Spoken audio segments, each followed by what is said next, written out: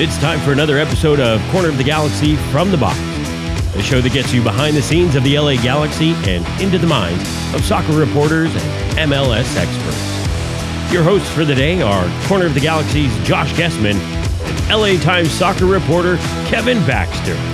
Let's start the show. Hello, everybody, and welcome to Corner of the Galaxy from the Box on cornerofthegalaxy.com. I'm your host, Josh Gessman, coming to you on Monday, June 8th. A lot of LA Galaxy news to wrap our heads around. Obviously, we're going to talk about Alexander Katai and his departure from the LA Galaxy.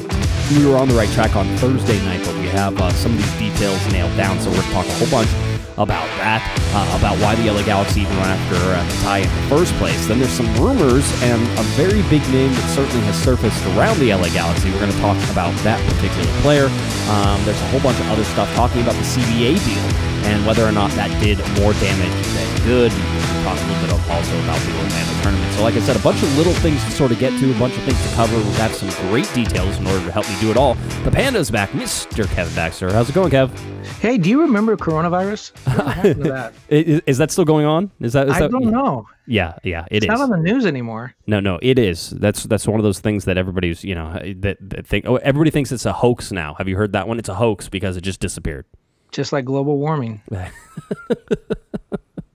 Oh, Kevin. Let's get a little bit to where I don't even want to continue on this train of thought. It'll go down the tube before we even start. Yeah. Let's talk about where the LA Galaxy would have been. We told you last week sort of where that was pointed to. Again, no games this past weekend if the Galaxy were actually playing, but we did talk about the San Jose Earthquakes and how the LA Galaxy should be hosting them on June 13th. And unlike all the other games on the LA Galaxy schedule leading up to this game, June 13th currently shows a 7 p.m. Pacific time kickoff. It does not show postponed. I think we've made this joke on a couple other shows that we've done over the last couple of weeks, but it's still not postponed. So I guess we're all going to see everybody there, right? That's what we're doing? Well, yeah, I'm going there. I mean, I'm reading the schedule and it says not canceled, so I'm going to be there. And anyone who tries to get their tickets refunded, I guess, is going to have to be there too, because the Galaxy, I guess their official word is, if that's what the calendar shows, the official word is that game has not been canceled, so your tickets are still good. Yeah, I mean that's sort of been the whole argument before, right? The Galaxy and MLS have said, hey, until we postpone games, until we cancel them, those tickets are good. It doesn't matter that they've already basically agreed to go to Orlando, that this schedule no longer means anything because it should be rewritten. And I would imagine, Kevin, that within the next 10 days, we should actually see a schedule that MLS puts out. I would have to imagine that they have to show the arrivals in Orlando, which we're going to talk about a little bit, and it would have to show the actual games that are going to get played in Orlando and whether that gets drawn or anything. But, I mean, all of these things are approaching fairly rapidly. It's June 8th. We expected that, everybody would possibly be in Orlando around June 22nd, maybe the week after, so maybe, June 28th in that area or 29th. But we're running out of time here for that Orlando tournament. Well, and it's so weird the way, like, today 3 teams started full team training, essentially the training that we did before the season was stopped on March 12th. New England, Atlanta, and help me, what was the third team? It was Sporting Kansas City. Sporting Kansas City. They all started full team training today. San Jose Earthquakes didn't get to do the I don't think they started doing the voluntary individual workouts until last week. So, you look at the disparity between how much work these teams are getting in. That's why some teams I think are going to go to Orlando a little bit early and try to get started. But Don Garber, the commissioner of MLS, promised last week in his conference call that details would be emerging shortly. I expect this week you'll probably get the easy stuff. You're right. It's probably going to be the schedule, when teams will arrive, all that stuff. I think it's going to take them a while to work out the testing, the protocol, what happens if someone is test positive, are they isolated in the compound? Are they sent out of the compound? How does all that work? And I think MLS is taking a lot of their cues from the Bundesliga, the way the Bundesliga did it, because they've been very successful so far. It would make sense to kind of look at the one guys that have done it and look at how they've done it and how it works and, what lessons they learned along the way. Yeah, you have to follow that roadmap. That's the only thing that really makes sense when you look at it is follow the roadmap that Bundesliga has sort of played out for you, and then you already have sort of this direction that you can head in. You can see what has worked, and maybe some stuff that hasn't worked. You can twist and change that as it goes. But again, running out of time, so I imagine that we're going to start hearing details about that. All right, Kevin, let's switch gears now. Alexander Katai, I'm not going to say released, but certainly had reached a financial deal with the LA Galaxy. They both agree to split ways. They, as somebody told me, they Katais with each other. Yeah, they did. That's good. I will say released because he's released. He's done under contract, so therefore he's been released. But a lot of interesting, however you look at it, whatever semantics you want to use, a lot of interesting things. I talked to the league, to the players union today, because if there was anything that Katai felt like, hey, they didn't treat me right, I didn't get my money, they tried to release me without cause. Remember, for all the things you want to say about Katai, it was his wife who made the social media post. It wasn't Katai. He was in LA. She was in Chicago. I think that gives him an awful lot of wiggle room if he wanted to press his case. So I went to the union and said, hey, are you defending this guy? Are you helping him out? Are you trying to get him his money? And they said, no. The union is not getting involved at all. It said that it was by mutual agreement that the two parties, the Galaxy and Katai, split. So as far as we're concerned, the player was taken care of. What that means to me is he was due $600 at least because he was signed with target allocation money. His contract was at least $612,500. I'm told by the Galaxy it was substantially more than that. So I'm guessing, I don't know, I don't think you know, but I'm guessing that if they didn't pay him all of that, they paid him a good portion of that sort of to go away. Why else would he not make us think about it? Yeah, and I think we should point out as well that is for one season. If he was on a multiple season deal, so if he had a 2-year deal, Kevin, let's take a sort of easy sort of approach to this, which is, hey, let's pretend he made $750,000, right? Which, by the way, you were told is significantly more, and if significantly more to me means closer to $1 million. At the very sort of least in that. So let's just pretend that it was $750,000 because it makes the math easy. If it was a 2-year deal, the Galaxy just wrote a check for $1.5 million. Now, we don't know if the Galaxy paid out the full contract or if they came to some sort of financial arrangement, as sort of has been reported. I reported, I think you did as well. So there could be some cost savings in there for the LA Galaxy. Maybe they didn't pay him a full $1.5 million, or maybe if it's only 1-year deal, they didn't pay him the full $750,000. Maybe they only paid him $700,000. But whatever that is, just from this feeling and the way that Katai went away rather quickly, and from all reports that I've sort of seen, Kevin, it seemed like it was a fairly amicable, sort of split. It didn't seem to be a whole bunch of arguments, but that the Galaxy paid Katai his money, and he went in his other direction, happily with the check in his pocket.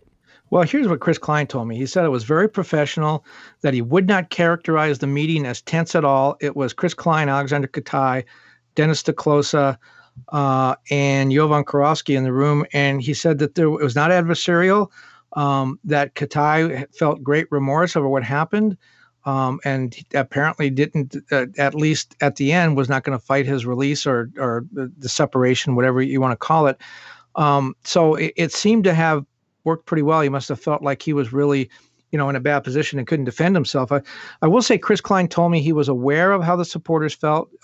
They came out to the stadium. How could he not be aware? But he took pains to tell me, look, this is our decision. We knew what the supporters wanted. We knew what how they felt, but he was adamant on saying we made the decision ourselves, because what he told me is, he said, I don't want to get in a position where every decision we make, the fans make it, because then if it goes wrong, then we're stuck with blaming the fans, and they don't want to get in that situation. So they said, this is on us. We made the decision. We know how the fans felt, but in the final analysis, we made the decision we thought was right for the soccer team. And he said it was not a soccer decision. And another thing I want to look at, I want to kind of flip sides on this. It was announced today that AEG, of course, the parent company of the Galaxy, it's a entertainment company. All of its entertainment venues are now shuttered. No concerts, anything going on. They laid off a whole bunch of people, furloughed more. People took at least 20% pay cuts across the board. A good portion of the Galaxy staff, that works in the ticket department and other places, they were laid off today. So financial pressures on the team. And yet the Galaxy still was able to go ahead and write this guy a check, at least, 6 figures, multiple 6 figures. because they felt it was the right thing to do for the soccer team. I feel sorry for the other people at AEG, but if you look at just the soccer team, the Galaxy bit real hard to do this at a time when they're having huge financial problems at the parent company. They decide that it's the best interest of the company and the team to pay this guy to go away. And it's the second year in a row it's happened. Remember, the same thing happened with Giovanni Dos Santos last year. They were on the hook for $6 million with him and said it's in the best interest of our team to give this guy $6 million to go away. Now, they didn't have to give him all that. He wound up signing with Club America. But my point was they didn't know that at the time. So 2 years in a row, the Galaxy management has been, Dennis Teclosa talked them into parting with a lot of money to get a guy to go away, not to bring a guy in. I think that's a pretty good sign that they're really committed to getting this thing straightened out. Well, not only that, but I can sort of take you in that when they made this decision, and you pointed out it's a business decision, and you can say a lot of things. I think it was interesting. You were talking about the fans, and listen, fans can never make the decisions for you. It's why you can get rid of AJ De La Garza and have a quote unquote reason for that. You can be wrong, but if you listen to the fans, AJ De La Garza is never going anywhere. If you listen to the fans, the LA Galaxy would have never gotten rid of Mike McGee and brought in Robbie Rogers. So there's all these little things that you can go back and say, yeah, I mean, the fans' voices need to be heard in a certain light, but they cannot be the decision makers, and that's why you pay people big money to make these decisions. Here's the rub of this, though, and I think this leads more to a tip of the hat to the LA Galaxy and making this decision that was right for the club. I don't know if it was right for everybody else. I don't know if it was, there's lots of people who have different opinions on all this, but it was the right decision for the LA Galaxy. But when they made this, Kevin, at least to one person I talked to, they didn't know whether or not the LA Galaxy were even going to get cap relief for this buyout. Now, usually the buyouts happen, and obviously we know about, Giovanni Dos Santos. That happened before the season, and usually MLS rules dictate that if you're going to do a buyout, it has to happen before the season. It seems like the LA Galaxy made this deal with Katai and didn't know whether or not they were going to get their money back. So, Kevin, they could have lost that money. I'm here to tell you that they didn't lose all of the money. Of it. Yeah, I was going to say how much of it they actually kept. I don't know, because like most things, MLS and the LA Galaxy don't want to talk about roster rules, and they want to, make everything obscure, and you don't want to be exact about anything, which, by the way, has always been one of our biggest sort of hurdles to try to get to, and one of the biggest things that, fans deserve to understand how these deals were made and what happens with that money and how it affects the club going forward. But it seems like the LA Galaxy made this decision without knowing fully whether or not they would get that money. Now, again, I can confirm the LA Galaxy will get some form of cap relief. Did they get all their money back? It doesn't sound like it's all their money back. It sounds like a portion of it for sure. In fact, I was told basically the LA Galaxy had money and roster spots before Alexander Katai, and they have more money and more roster spots after Alexander Katai. You should clarify that they're not getting money in the form of cash. What they're getting is relief against the salary cap. Yeah. So basically, but all money is accounted for in MLS, right? And so if you get you could have paid off Alexander Katai, and it could have been $1.5 million or something like that, right? And you could have not had that money back whenever you were going to sign another player in 2020. So you could have actually just lost that money. It could have gone away. Now, you did pay it to him, but in the salary cap ideas, that's how this sort of works. Well, and you reported they also got not only a roster spot, but a international roster spot as well. Yeah, they get that as well. So the LA Galaxy, for the most part, will probably be made pretty whole. And listen, I know there are already some people who are like, oh, MLS making up rules for the LA Galaxy again. This doesn't seem like that. There's probably provisions within the MLS rules that talk about the buyouts, and they have to happen within a certain amount of time. And because of the postponement of the league and sort of pausing everything, it seems like it fit in with that time. Now, the bigger question is, so if they do have this money, and they do, which we do know they have more money, and we know they do have the roster slot and the international slot as well, is when can they actually use that? And it seems like there will have to be a transfer window that opens at some point. But right now, with the way that FIFA is trying to dictate all these things with contracts ending June 30th for most of the world, by the way, it's going to be very interesting to see when a transfer window actually opens up. And so, you're talking about the Orlando tournament, you're talking about games possibly after that. It could be an extended period of time before a transfer window actually opens this summer. And when it does, what kind of transfer window is that even going to be? I don't see how they can keep to that contract's ending. I don't see how they can continue with those thinking those contracts are going to end June 30th. I mean, all the major European leagues, with the exception of France and the Netherlands, will still be playing. MLS will still be playing. I think the Premier League's going into August. So how can you continue to play a season when your guys' contracts ran out 6 weeks earlier? No, I mean, you're talking about nightmare scenarios. It always has been, Kevin. I mean, whenever you look at this, you're absolutely right. How do you do any of that? But at the same time, how do you amend a contract like that? Contracts are pretty ironclad. I mean, it's pretty difficult for FIFA just to say, hey, we're just going to add months onto a contract. Says who? FIFA doesn't actually have the ability probably to just extend people's contracts. Contracts are written lawful things. So it's a nightmare. I mean, just think about this. What if a guy in La Liga, who they're coming back to this next weekend, what if he's playing in July when technically his contract, quote unquote, ran out, and he gets hurt? If they hold to the letter of the law, the guy was playing for free, and now he can't go sign a new contract because he's hurt and he has no protection from the contract he had. I mean, there's a whole huge can of worms that are going to be opened up with this thing if they don't get this straightened out. Well, and the LA Galaxy have a can of those worms as well. Think about one contract in particular. MLS was certainly talking about extending past 2020 and into 2021. We've heard that a couple times. Imagine the difficulty that will be, like somebody like Christian Pavone, who, Dennis DeClosa has told us basically will be here till the end of December 31st, actually. Whenever most MLS contracts actually come up and are terminated is in that December 30th, December 31st, January 1st range of things. So you look at his contract, it's like, okay, well, what if they're still playing? What if the LA Galaxy are going to an MLS Cup in January? And Christian Pavone, his contract is up at December 31st. Does he travel in January? Does he go?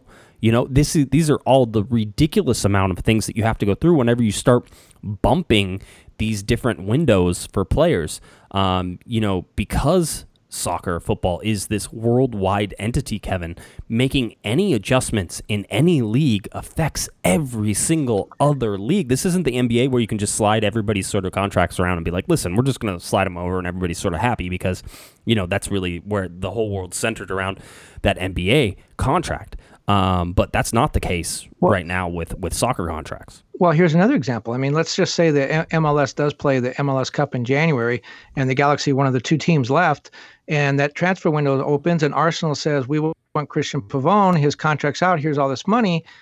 I mean, do you go to Pavone and say, look, we'll extend your contract 2 weeks, stay with us, play an MLS Cup? He probably says, no, I'm going to Arsenal. I'm out of here. See ya. I mean, does he delay his European career? You might say, oh, well, he, a little bit of loyalty to the Galaxy. Maybe he does stay. Okay, that's a good decision. What if he breaks his leg in the game and now he can't play anymore? He just lost his chance to go play or at least sign a contract in Europe. So a lot of things to think about. And another thing, we just talked about the financial problems at AEG.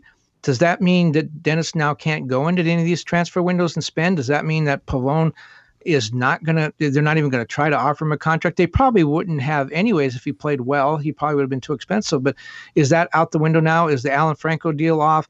All those things that have been talked about.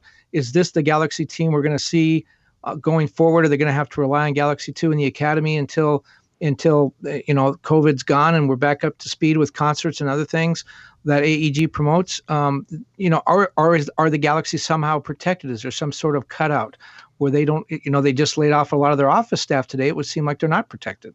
No, I mean, they're taking, and we talked about this whenever this first started. You look at concerts, you look at all the venues, you look at all the things that are lying dormant right now for AEG, and it's a huge question mark.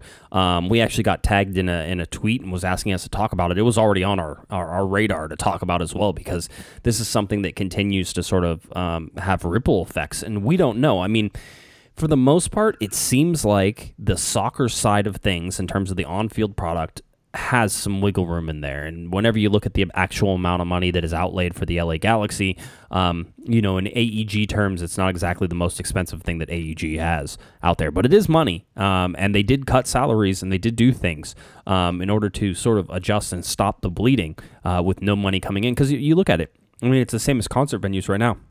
the LA Galaxy have zero money coming in. They're not taking season ticket money right now. They're not getting gate tickets from people showing up for games. They're not getting TV revenue because games aren't being played. It's just a constant write a check every week. On Friday, the money just goes out and there's nothing that comes in. As an owner of a small business, I can tell you right now that's not a good way to continue for very long periods of time. So it's definitely something that you have to take in and sort of look. And that's why when you talk about Katai and the LA Galaxy claiming it's a business decision, you have to understand that in many ways, as much as they want to be the rulers and sort of on the correct side of the racial and social injustice, they want to be on the correct side of the business decision as well, which is that having Alexander Katai and being linked to his wife in those tweets at this time right now is a bad business decision. They have sponsors, and so the people who could possibly be giving them money would have a reason not to give them money, and you can bet that if anybody has a reason not to give other people money right now, they're going to sort of try to hit that, and they're going to try to make that a thing. So you have to rid yourself of all excuses. So the business decision side of this is so many-fold. I mean, there's like 6 different reasons that you can argue it, and certainly the fan base being turned off. The fan base not respecting this decision of the LA Galaxy should Alexander Katai stay. All those things are certainly part of the business decision as well. But the sponsorship side of this, the money side of this, really was important for them. So you lose $1 million, a couple $1 million at most, to sort of make a whole bunch more money on the backside without having those issues. That had to be the decision.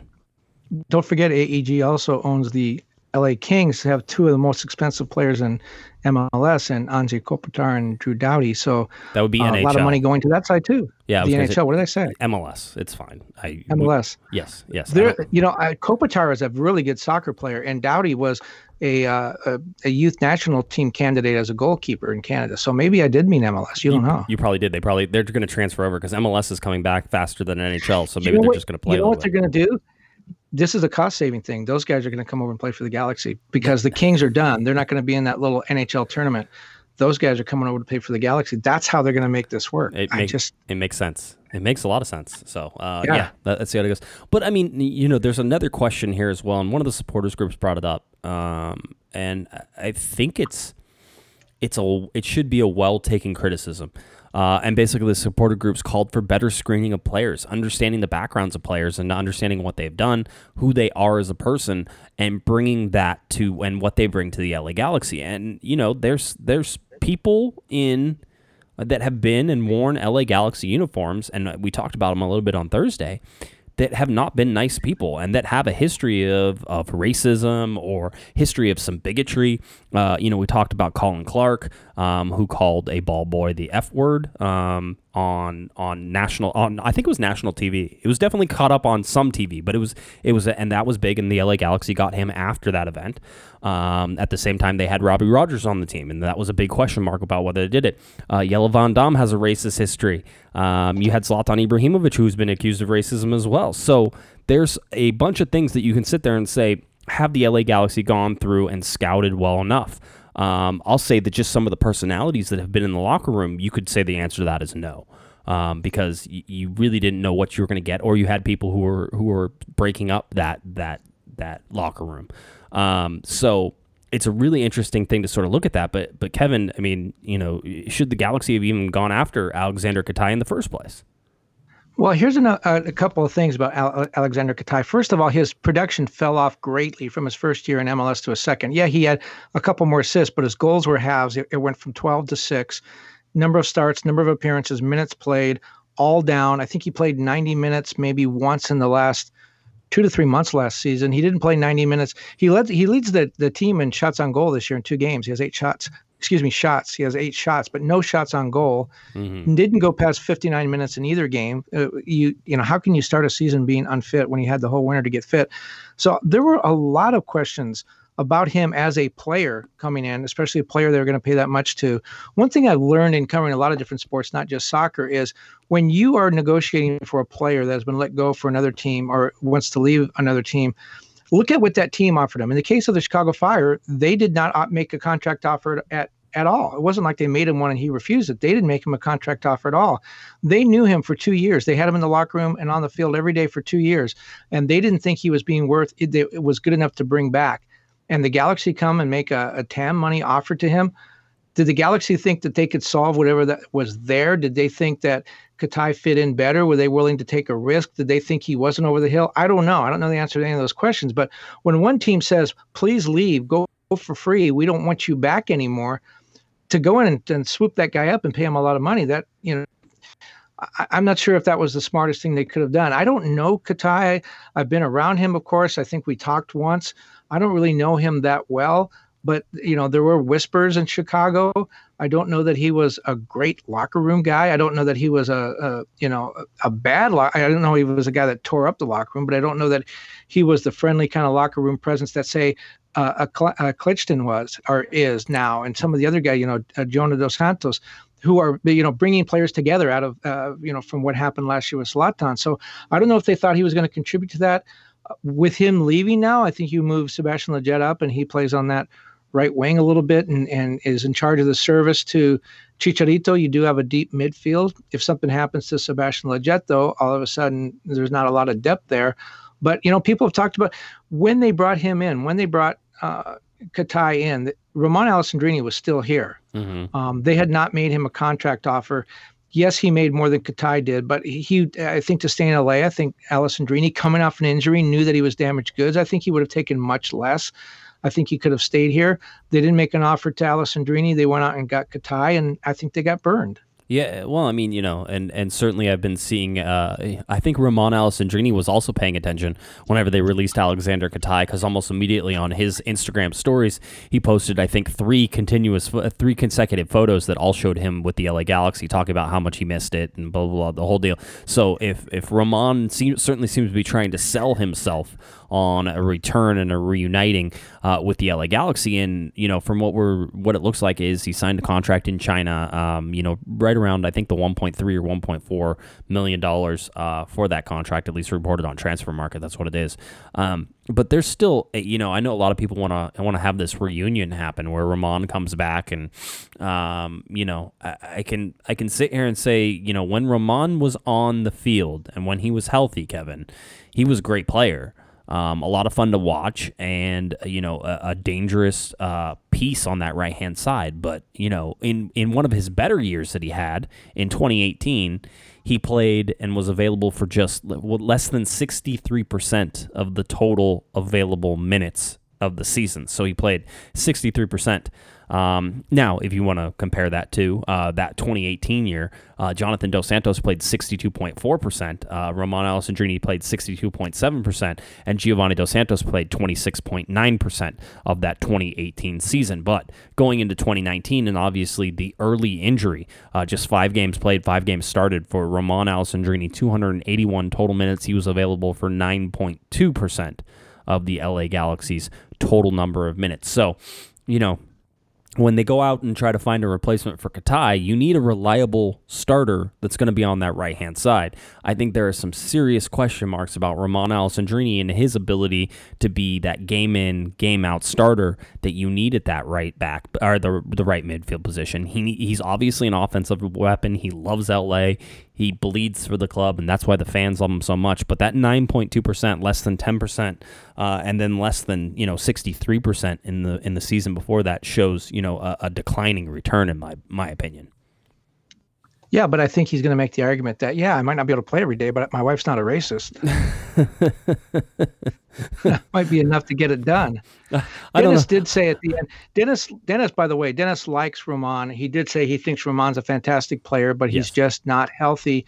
And with the money that Ramon wanted or deserves, given his pedigree, having played for Marseille and been a candidate for the French national team that just won a World Cup, his pedigree kind of demands a certain salary. The thing is that, so much of this stuff in sports is you get, and Jurgen Klinsmann used to whine about this all the time, you get paid for what you did, not for what you're going to do. You get paid for your past, not for your future. And with Ramon, he deserves money because of his past. And you can't just offer a guy like that, 200 to 300,000. Ramon might take it, but it's an insult to a guy with that kind of past. So they have to come up with some money. Is the money worth a guy that is going to be a spot player. Probably not. And the other thing is, when you look at those numbers from 2018 stuff, you see a lot of starts for Ramon. He didn't come off the bench very much.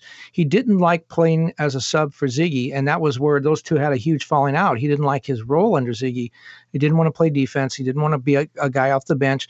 And so if you were to come in and say, look, you're our insurance policy against Sebastian Lletget getting hurt, and you'll play a few games off the bench, but you're not one of the top guys on the team right now, maybe Ramon doesn't want to do that. Yeah, it's all valid, and again, I think people, and I want to caution fans against this. I think everybody expects that there's going to be some magic replacement that is going to be like 20 times better than what Katai ever was. And on the TAM structure, and technically it's the discretionary TAM structure. On that side of things, it feels like, right now, and what the transfer market is. Dennis was on our show, Kevin, and I'm sure everybody remembers. He talked about transfers and the amount of money and possibly being discounted by up to 75%. I don't know if that holds true, but certainly you're going to have to see what this transfer window actually means, because here's the problem is everybody was doing pretty good of guessing and sort of understanding what people's worth was in the market before all this happened. And the bottom line is that nobody right now knows how much any player is worth in this market, in a depressed financial market that's going to be worldwide in football. You have no idea. So, people ask all the time, do you think the LA Galaxy will try to sign Christian Pavón? And it's like, not at $20 million and not at $12 million. The bottom line is that contract was written before global pandemic and before the financial crisis that's going to be as a result of, COVID-19. So there's no way that Christian Pavón is suddenly is still worth $20 million. He might be worth $6 million or $8 million. And maybe that makes a lot more sense. So, listen, I felt, and I think you and I, Kevin, are on the same page with this. We felt that Dennis was dismissive of the idea that Christian Pavón would stay past the end of this year, right? Past this December 31st contract that basically is in place with Boca. And certainly if you've been watching the Boca press, it sounds like, Christian Pavón is leaving tomorrow and is going to be back in Boca in no time. Having said all that, it looks very likely that the LA Galaxy will not, try to go after his contract, after Pavón's contract, but could renegotiate a new deal at a much reduced price because of what this transfer market is. Au contraire. Oh, yes? Perhaps. See, I used French. I used French because I'm segueing into, I did have not to be a name dropper, but that's what I do. I did have a phone conversation with Anton Griezmann the other day. It was set up by people at Barcelona to talk about some other stuff. But I asked him about La Liga coming back, and this was the longest break he's had in his career. And was it going to hurt him coming back to the field? And that question, he said, no, I had a great time relaxing, this longest break I've ever had. I'm really, I'm enthused to get back. But he said, this will not hurt the players who come back, but it will hurt the transfer window. And he talked about how teams are not going to have, even the big free spending European teams, a lot of them may not have the money that you think a guy like Pavón might be worth $20 million to an Arsenal or Chelsea. They might not want to spend $20 million on anybody. They may not have the money. And if you're talking about him going back to Boca, remember the Argentine league, they folded. They're not coming back. There's no more revenue. They stopped before MLS did, or they stopped about the same time and then called it a day. So they're not getting any money. MLS may get some going forward with TV. So Griezmann's point was, coming out of this, don't expect football to return to where it was before.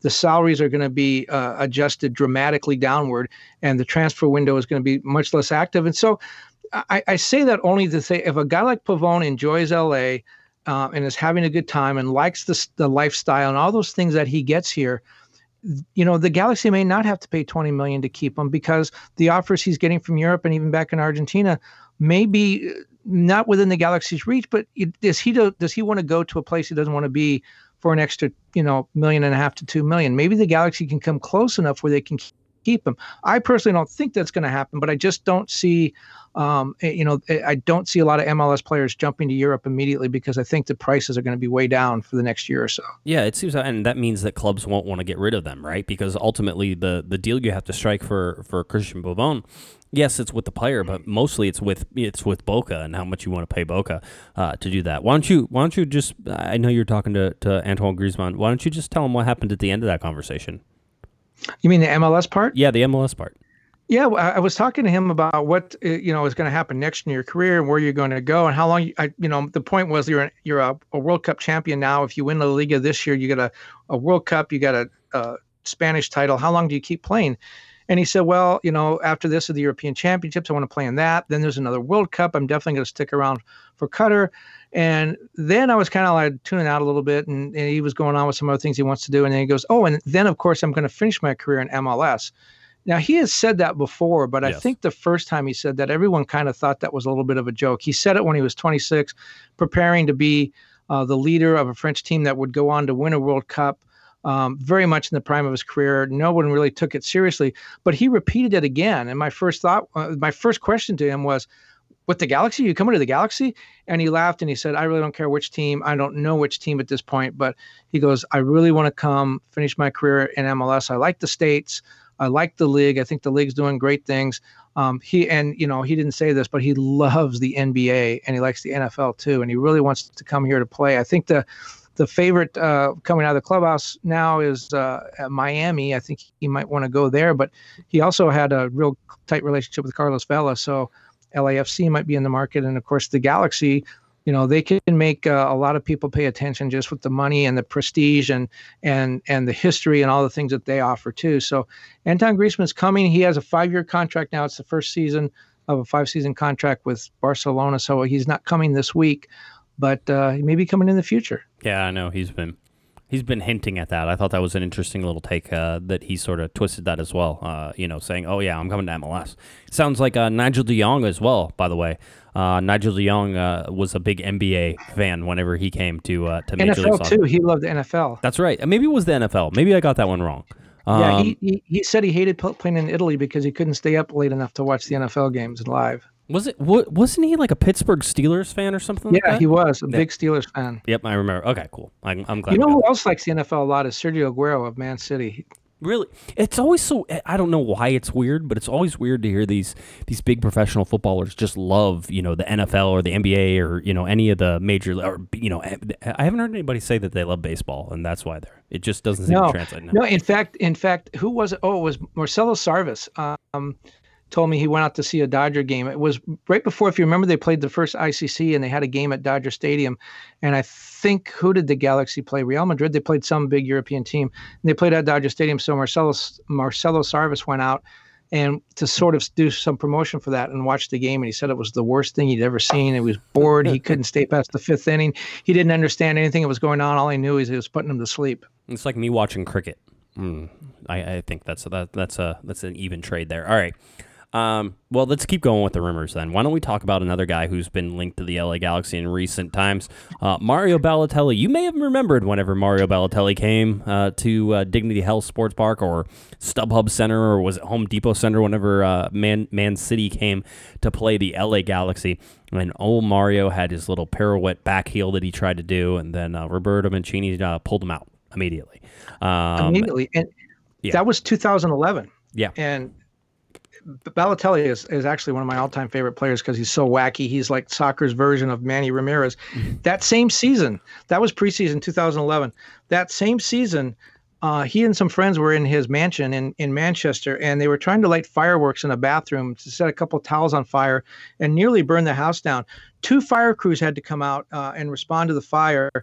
And then the police had to show up. And the reason the police showed up is one of the things they were assigned to do was to keep Mario from running back into the house, because the firefighters complained he kept running back in the house to take stuff out. At one point, he came out with 2 suitcases full of money. So that's one thing. And another thing he did, him and his brother one time drove Mario's sports car. I think it was a Ferrari. No, it was a Mercedes. They drove it into a woman's prison in Italy. And they said they did that just because they wanted to have a look around. Another thing Balotelli cannot do is he cannot put on bibs during practice because he struggles to find out which holes are for the arms and which ones are for the head. Let's see, what else did he do? Oh, he one time, as part of an anti-racist campaign, this fits in with Katai, I suppose, he sent out a meme of of his namesake, Super Mario, from Super Mario Brothers. And across the meme, it said, "Don't be racist." But down in the corner, there was an anti-Semitic slogan. And so he wound up being banned for one game by the FA.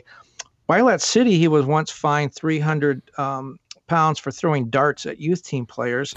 And my all-time favorite Mario Balotelli story, this was told to me by a journalist in England, is he had a Lamborghini. He bought a Lamborghini. It was a special model Lamborghini, one of only like a handful in the world.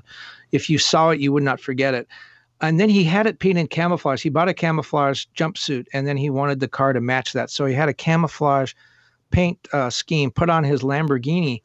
And an English newspaper came out to do a story on him and take a picture of it. And he ordered them to pixelize the license plate because he said, if somebody sees me and recognizes the license plate, I don't want them to know that's my car. Supposedly, there are many camouflage Lamborghinis driving around in Manchester. One time he took that car and he wanted to drive to London. And if you know, Manchester to London is pretty much a straight drive. It's like going up I-5. There's not a lot of turns or directions you have to worry about. And if you do in a Lamborghini, you probably have GPS. But because Mario didn't want to get lost, he hired a taxi driver and then followed the taxi to London to make sure that he wouldn't get lost. This is the guy the Galaxy could be bringing. I was going to say, sign me up, please. Like, how can you not be excited about all of that fun? And listen, there's a part of me that in covering a player loves the uniqueness of a player. It was one of the reasons that covering Zlatan Ibrahimovic was so much fun, was one that he always turned it on for the press and was always, for the most part, a gentleman with the press and would answer questions whenever you asked him. So that was the fun part. But, it's his antics. They're not always great. They're not always perfect. They're not always right. But they keep people talking and they get people in seats. It was interesting. I know people were discussing, Mario Balotelli and listen, I saw on Reddit, and people were like, absolutely not, no way. And then there's people like, absolutely yes, please. And I think those are both correct answers, in this particular, case. You could put somebody like Mario Balotelli in sort of like an old school 4-4-2 with Chicharito up top, and you could send in your 375 crosses per game, as Guillermo Schelotto loves, and you have a big target like Mario Balotelli who can bang them in, and whenever they bounce back out, you have somebody like Chicharito who's usually in the right place at the right time. It's not a ridiculous statement. Kevin, you went and you saw him play somewhere, didn't you? Yeah, I saw him play in Marseille 2 years ago, I guess it was. And he doesn't move. He scored 2 goals, but never broke a sweat. He just doesn't move. He's a little bit like Cristiano Ronaldo can be a little bit like that too. They definitely never go across the midfield stripe. And so Balotelli just pretty much just stood in front of the 18-yard box and waited for the ball to come to him. So he's not, you're not going to get a high work rate out of him. He's certainly not going to track back on defense and make any tackles. But why are we even talking about Mario Balotelli? The reason we're talking about him is because he's playing for his hometown team in Italy, and they fired him today because he didn't return. He just didn't tell anybody. He just didn't return from a 3-month break by the coronavirus break. They're training now in Serie A, and he didn't return. And when during the break, they had like Zoom conferences and stuff. All the players were supposed to get together and talk with coaches and stuff. He never took part in any of the online training regimes. At one time, he apparently told the team that he had a note from his doctor saying he needed a week off from the Zoom meetings because he had stomach trouble and couldn't turn his computer on. So, and this was his hometown team in Italy. This was the team he grew up sort of kind of worshiping and always wanted to play for. And he was apparently the captain of the team. And couldn't be bothered to turn on his computer for the Zoom sessions or to come back and train again. And so, I mean, I think a lot of this is sort of tongue in cheek with the Galaxy being interested in him. But, let's just say for a moment they were. Mm-hmm. I'm hoping they're looking at all this stuff and realize, first of all, this guy's going to want a ton of money to come here. And then if he comes here and this is kind of the things that he does. I mean, one thing you can say for Zlatan, for all the things we're hearing now about the way he was with his teammates and stuff, he was there for every training session and, for most training sessions and for every game. And he played hard on the field and scored a lot of goals. I mean, he contributed. With Balotelli, you don't know. You could get a guy who was all world one week and just doesn't even show up the next week. Yeah, it's totally a wild card. That's why that's all these things that you're telling me, Kevin, they just scream TAM to me. Really. They're like, oh, that's a TAM player. And so, listen, there's no structural foundation within any of these rumors right now.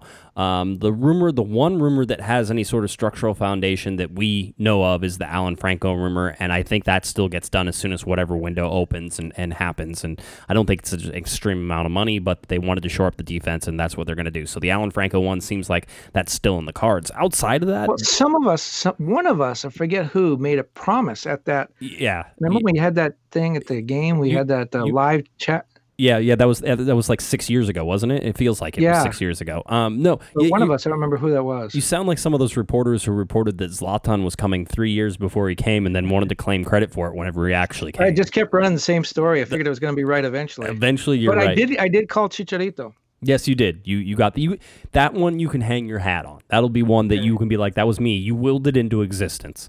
Oh, by the way, it wasn't hard to connect the dots on that one, but you get the tip of the hat anyway. You said it. No, it wasn't. As you should. It wasn't at all. It was kind of there, just waiting for somebody. But no, I mean, when we talk about these rumors, I mean, yes, there's lots of rumors out there right now. I think that, and, having talked to Dennis, he's unsure about what is going to be available and how much it's going to cost. And whenever you have that, it's difficult to sort of plan your targets. Yeah, you're talking to people and you're trying to figure out when that's going to happen and how much that money could be. But you won't know until some of these deals start going about what the reduction in rates are, because you're going to see it's going to be a weird transfer window. So just, hang in tight. I don't think there's a quick replacement for Alexander Katai. I think the Galaxy will have to play, quote unquote, some of the season without that replacement, in hand. Maybe I'm wrong. Maybe the window opens up at its normal time, even though there are leagues around the world that haven't finished, and this is supposed to be that summer transfer window where you really can get some difference makers into your club. Maybe that all happens, but we're not seeing that, and there are no signs of that right now. I will tell you this, that one of the things that was a big sort of question mark, Kevin, was how you would even get people into the country, because with travel restrictions, I know nobody's traveling, but with travel restrictions in place, especially coming from outside of the United States into the United States, that's a very difficult thing to do right now. But Department of Homeland and Security, DHS, is just now allowing professional athletes into the United States. So if you are out of the United States, you're allowed into. So this is transfer window talk, but this is also, national team and Canadian team talk as well, in terms of being able to come into the country to play sports. Well, and that doesn't really affect the teams right now, because my understanding is, maybe with few exceptions, everybody was ordered to stay in market. So all of the foreign players on the Galaxy are still here in LA. They didn't go out, so they don't need permission to come back. But presumably we're going to start playing games again. And if we play in games in home markets, there's 3 teams in Canada. They need to come into the U.S. and American teams have to go north to play them. So that border has to be open for that. So, that's going to come into play at some point, maybe not for a while.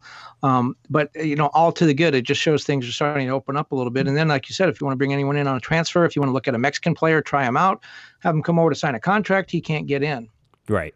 So this is starting to allow that now. So we'll see how that goes. But one of the big sort of under stories that we haven't talked too much about, I think we've hinted at it a couple times. We may have said it out loud, but we really didn't dive into it. And so, Kevin, this CBA deal that got done, I mean, it got done, but the owners came out and threatened the rest of the players and basically said, if you don't get this done, we're going to lock you out. And you can call that a negotiating tactic, but it seemed like it was heavy-handed, Kevin. It seemed like it was without thought of the ramifications that were going to take into place.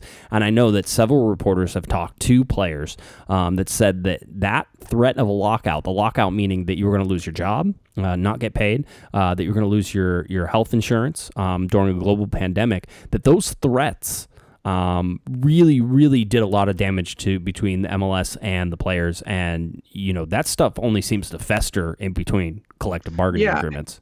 And I can't tell you what the Galaxy player reps to the union think, because the Galaxy not allowed us to talk to them about that. However, every other team in the league has held really regular Zoom conference chats with all of their players, as I said, on a regular basis. A couple of teams, I think Atlanta, Minnesota, and Nashville, the day after the agreement was reached, they had their player reps come out and they talked very forcibly about what they thought of the negotiating tactics. And Ethan Finley was one of them, Minnesota United player, their rep to the players union. And he said that when they negotiated that CBA in February, it was the first time in 15 years that the threat of a strike, of the players walking out, was not looming over the talks. And Finley said that, everything was great. We felt like we had a partnership, like we were a team, the owners and the players. We moved forward together. They conceded, we conceded. We got what we wanted on free agency, and we got a raise in salaries. We got charter flights. Everything was great. And then all of a sudden this comes up, and he said, we went from feeling like we were on a good negotiation to the threat of a lockout if you don't accept our deal. He said, those are tactics I would view as bullying and really power plays. And he said, I don't think the players take kindly to that. He said, that's the first time in my tenure I've ever heard the word lockout come across the table. And you understand it's a word not very often used at the negotiating table. He called it a great disappointment to the playing pool and to the player pool. And up in Cincinnati, or Nashville, rather, Daniel Levitz, who's a defender and one of their 3 union reps, he said that there's a lot of anger and distrust between the owners and the players. And so you have that, and now you're asking these players to, I don't want to say put their lives on the line, but there is some physical health risk going into this, COVID-19 quarantine in Orlando. You're asking the players to come and do that, to be sequestered away from their family for at least 35 days. It seems to me that, the players did give up a lot. They gave up salary. They gave up over $100 million in salary and bonuses. They agreed to a new CBA that's going to cost them money, revenue sharing on the new broadcast deal for 1 year. They pushed a lot of things back. I thought the players made a lot of concessions. And then for the owners to say, thank you for all those concessions. By the way, if you don't agree to what we want in 72 hours, we're going to lock you out. And I don't think the players took to that very kindly. And I do think that this is going to fester going forward. Now, on the other hand, as you're going to talk about in a minute, Don Garber said that the financial hit from COVID to MLS is going to be $1 billion for a league that has never made a profit. Yeah, I mean, and certainly everybody wants to see those books and see how that runs, but that $1 billion hit is a real thing. Now, having said that, Kevin, it's still an outrage. Here's the deal is that the CBA got signed and done, and that last part about the force majeure and some little other different things with TV revenue sharing got done. And it got done quickly. It got done within like 24 hours or a little bit longer than 24, maybe 48 hours of MLS threatening the lockout. So I guess if you're on the ownership side, you can say, we'll see, the lockout worked because it made them come to the table and make a deal. The problem is that the MLS players seemed like they were already making a deal, Kevin. They were already ready to make a deal. And so why couldn't you have just gone back to them and said, hey, listen, we don't like this and we don't like that. And so here's our thing. Let's just figure out these last 2 points. But instead, the owners, threatened them with, the nuclear option, really, which was we're going to blow it all up. We're going to lock you out. And again, I had talked to some different players about some different things, and I remember one player was telling me sort of like, listen, ownership wants us to take a pay cut because, look, the rest of the country is also going through these hard times, and so really this is more out of, solidarity with everybody else, but we're probably going to be fine with this. It's just, if this goes on for another year, it could really be a problem, but really the ownership just really wants us to be the team players, and it's like, okay. And you sit there and say, yeah, I understand where you're coming from, but that's not what ownership is saying with this. That's not what they're saying at all. And as a matter of fact, when they threatened to lock you out, they never wanted this in sort of solidarity with everything. They were looking for the cost savings. They needed it. And, they threatened to throw you out on your butt in order to get it. Whenever everybody, it'd sort of be like you and I are deciding about whether or not we're going to go to lunch somewhere, Kevin, and you're like, well, I want to go to Arby's. And I'm like, well, I want to go to McDonald's. And then we decide that, hey, maybe I don't know In-N-Out is a good solution in between it, and so we're ready to go to In-N-Out. We're driving there, and all of a sudden you pull over the car and you say, you know what? That's it. If we don't go to Arby's, then we're done. Nobody's getting lunch. I mean, it's like, but we were already driving to In-N-Out. We were already making the compromise. So why all of a sudden are you swerving off the road to go to Arby's? And Arby's does have the meats. I would just like to say. First of all, yes. Being a vegetarian, I would not have chosen Arby's, nor would I have agreed to In-N-Out. So there's that. You could have got the grilled cheese at In-N-Out. Off the menu. Yes. Here's one of the things that this all hinged on. The players did offer to take a salary reduction. They were doing it, for whatever. Don Garber actually, to his credit, in the middle of April, very early, a month into this thing, he took a 25% pay cut. All the top league executives did. There were salary cuts all across MLS. So they started first. They kind of did set an example. There's a lot to this. MLS, their leading source of revenue is gate receipts. and they're not getting any gate receipts, and they're probably not going to get any this entire season, this entire calendar year. So they're losing a lot of money. And you look at an expansion team like Miami. Remember, LAFC played 2 home games. The Galaxy played 1, so they've banked that money. Whatever they made, whether it's $1 or $50 million, they've got money from 2 games. Look at someone like Miami, their first season. They haven't played a game at home yet. They have no money from gate receipts.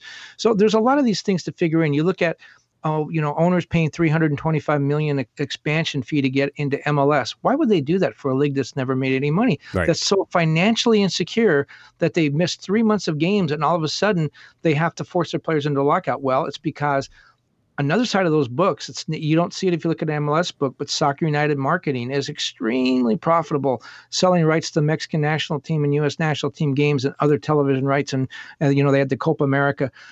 MLS owners can tap into that, but it doesn't show on the books. It's not part of the revenue stream for MLS. So, there's a lot of dicey financial things. But going back to the player thing, the lockout. So players have already agreed to a pay cut. Why the lockout? Why was that the thing that triggered it? Well, my understanding is one of the things the lockout does is you're no longer you've been locked out. You're not a part of the team anymore. That means no health benefits. We're not looking at Mike Trout having to get by on the savings he has from his $25 million a year contract. We're looking at a lot of guys like Julian Araujo, who makes $70,000 a year, barely scraping by, and now he has no health insurance. And maybe some of those guys have families. Now all of a sudden they're in the middle of a global pandemic without health insurance for their family. Forget about the salary cut they took. So I think Carlos Vela is going to be fine. Chicharito will be fine. A lot of these other guys are Josie Altidore. He's okay. No need to worry about those guys. It's the younger, less paid guys. Again, the Julian Araujos. What are they going to do if they don't have health insurance and they're not making money? How are they going to live?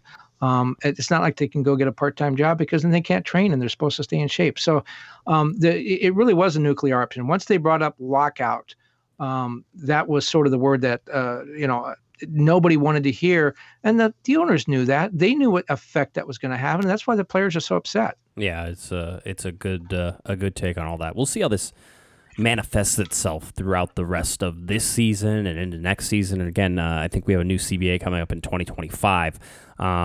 This will not be forgotten, and the players already wanted to make a stand and sort of be this together, governing body that was able to stand up to Major League Soccer and the owners. And, it seems like they had thrown their weight around pretty good in this CBA, basically to have the owners never really threaten a lockout and never have that loom over their head.